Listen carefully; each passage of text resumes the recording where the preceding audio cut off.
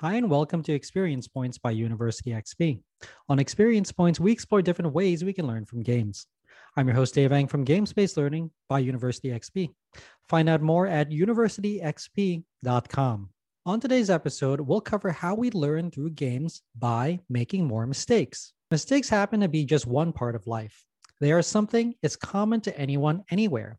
We've all made mistakes at some point in our lives. Games are no different. In fact, games are hotbeds for mistakes. Games are one of the best places where we can use and apply what we've learned through our mistakes in order to inform our experience.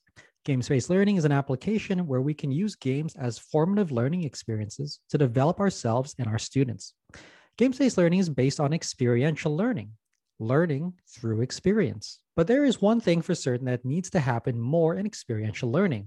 We need to make more mistakes. One of the most important considerations to make when using games for mistake-driven learning is to ensure that the consequences of our decisions are used to inform what we will do next. That comes from an active reflection period over what has happened and determining what went wrong. You want to avoid the short-term memory gain that comes from making a mistake without having the context for correcting it. Mistake-driven learning, like games-based learning, thrives on the mistakes that students and players make.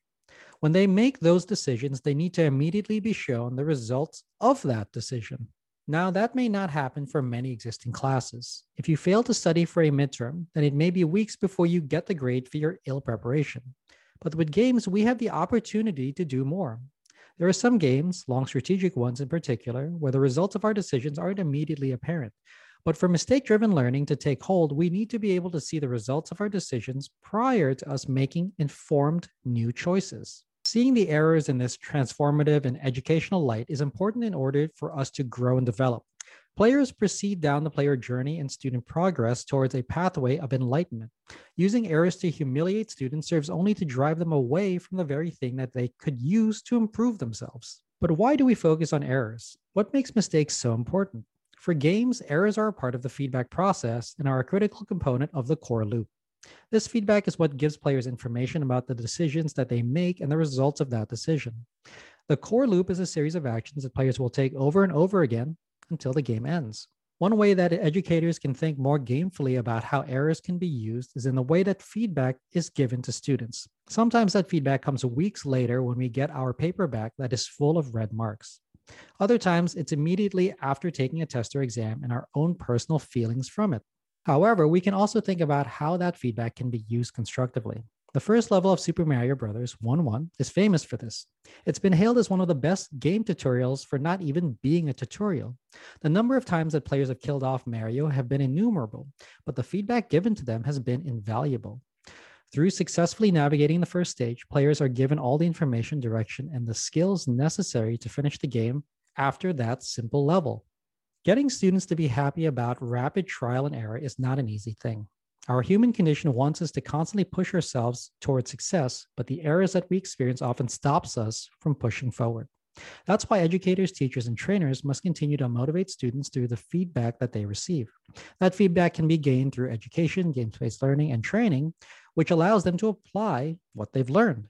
Great games are like great instruction. They allow you to just jump right in and begin playing. Experience is one of the most powerful motivators for us to learn and improve. Great instruction allows us to examine what we know and what we can do. Ultimately, we can then improve upon it. Games allow you to make mistakes, often ad nauseum, but what we learn and how we learn from games is where games-based learning's power truly lies.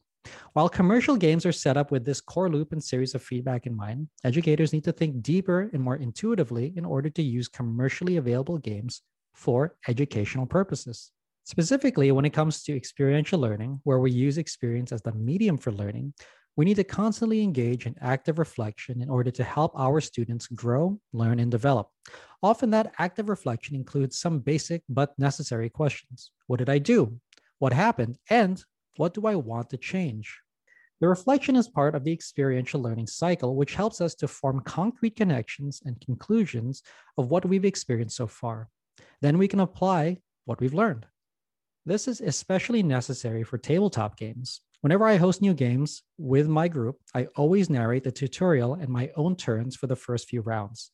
I do this in order to demonstrate and connect theory to action. The theory is the explanation of the game and how it works and how you win.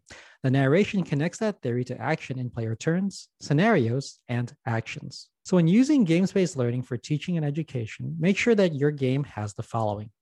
Your game continues to motivate players to play and keep learning. It doesn't do anyone any good if your game isn't engaging enough for your students to keep playing. By having a strong core loop, you can constantly provide your students feedback on their actions, which keeps their engagement high. Likewise, your game should provide the right type of feedback. If your learning outcome is to demonstrate how a complex economy works, then it's no good to provide students summaries of characters' backgrounds in the game. If you want students to take away certain things from the experience, then make that content abundantly clear in your feedback to them. Lastly, your game should allow learners to practice the tasks that they need in order to succeed in the game and reach their learning outcomes. Outcomes must match activities in this scenario. You wouldn't use an accurate flight simulator of a 747 in order to teach students the experience of the workers on the assembly line that made that jet. The experience and the outcome don't align. I hope you found this episode useful. If you'd like to learn more, then a great place to start is with my free course on gamification. You can sign up for it for free at universityxp.com/gamification. You can also get a full transcript of this episode, including links to references in the description or show notes. Thanks for joining me. Again, I'm your host, Dave Ang from Games-Based Learning by University XP. On Experience Points, we explore different ways we can learn from games. If you like this episode, please consider commenting, sharing, and subscribing. Subscribing is absolutely free and ensures that you'll get the next episode of Experience Points delivered directly to you. I'd also love it if you took some time to rate the show. I live to lift others with learning, so if you found this episode useful, consider sharing it with someone who could also benefit. Also, make sure to visit University XP online at universityxp.com. University XP is also on Twitter at university_XP and on Facebook as University XP. Also, feel free to email me anytime. I'm at dave@universityxp.com. Game on.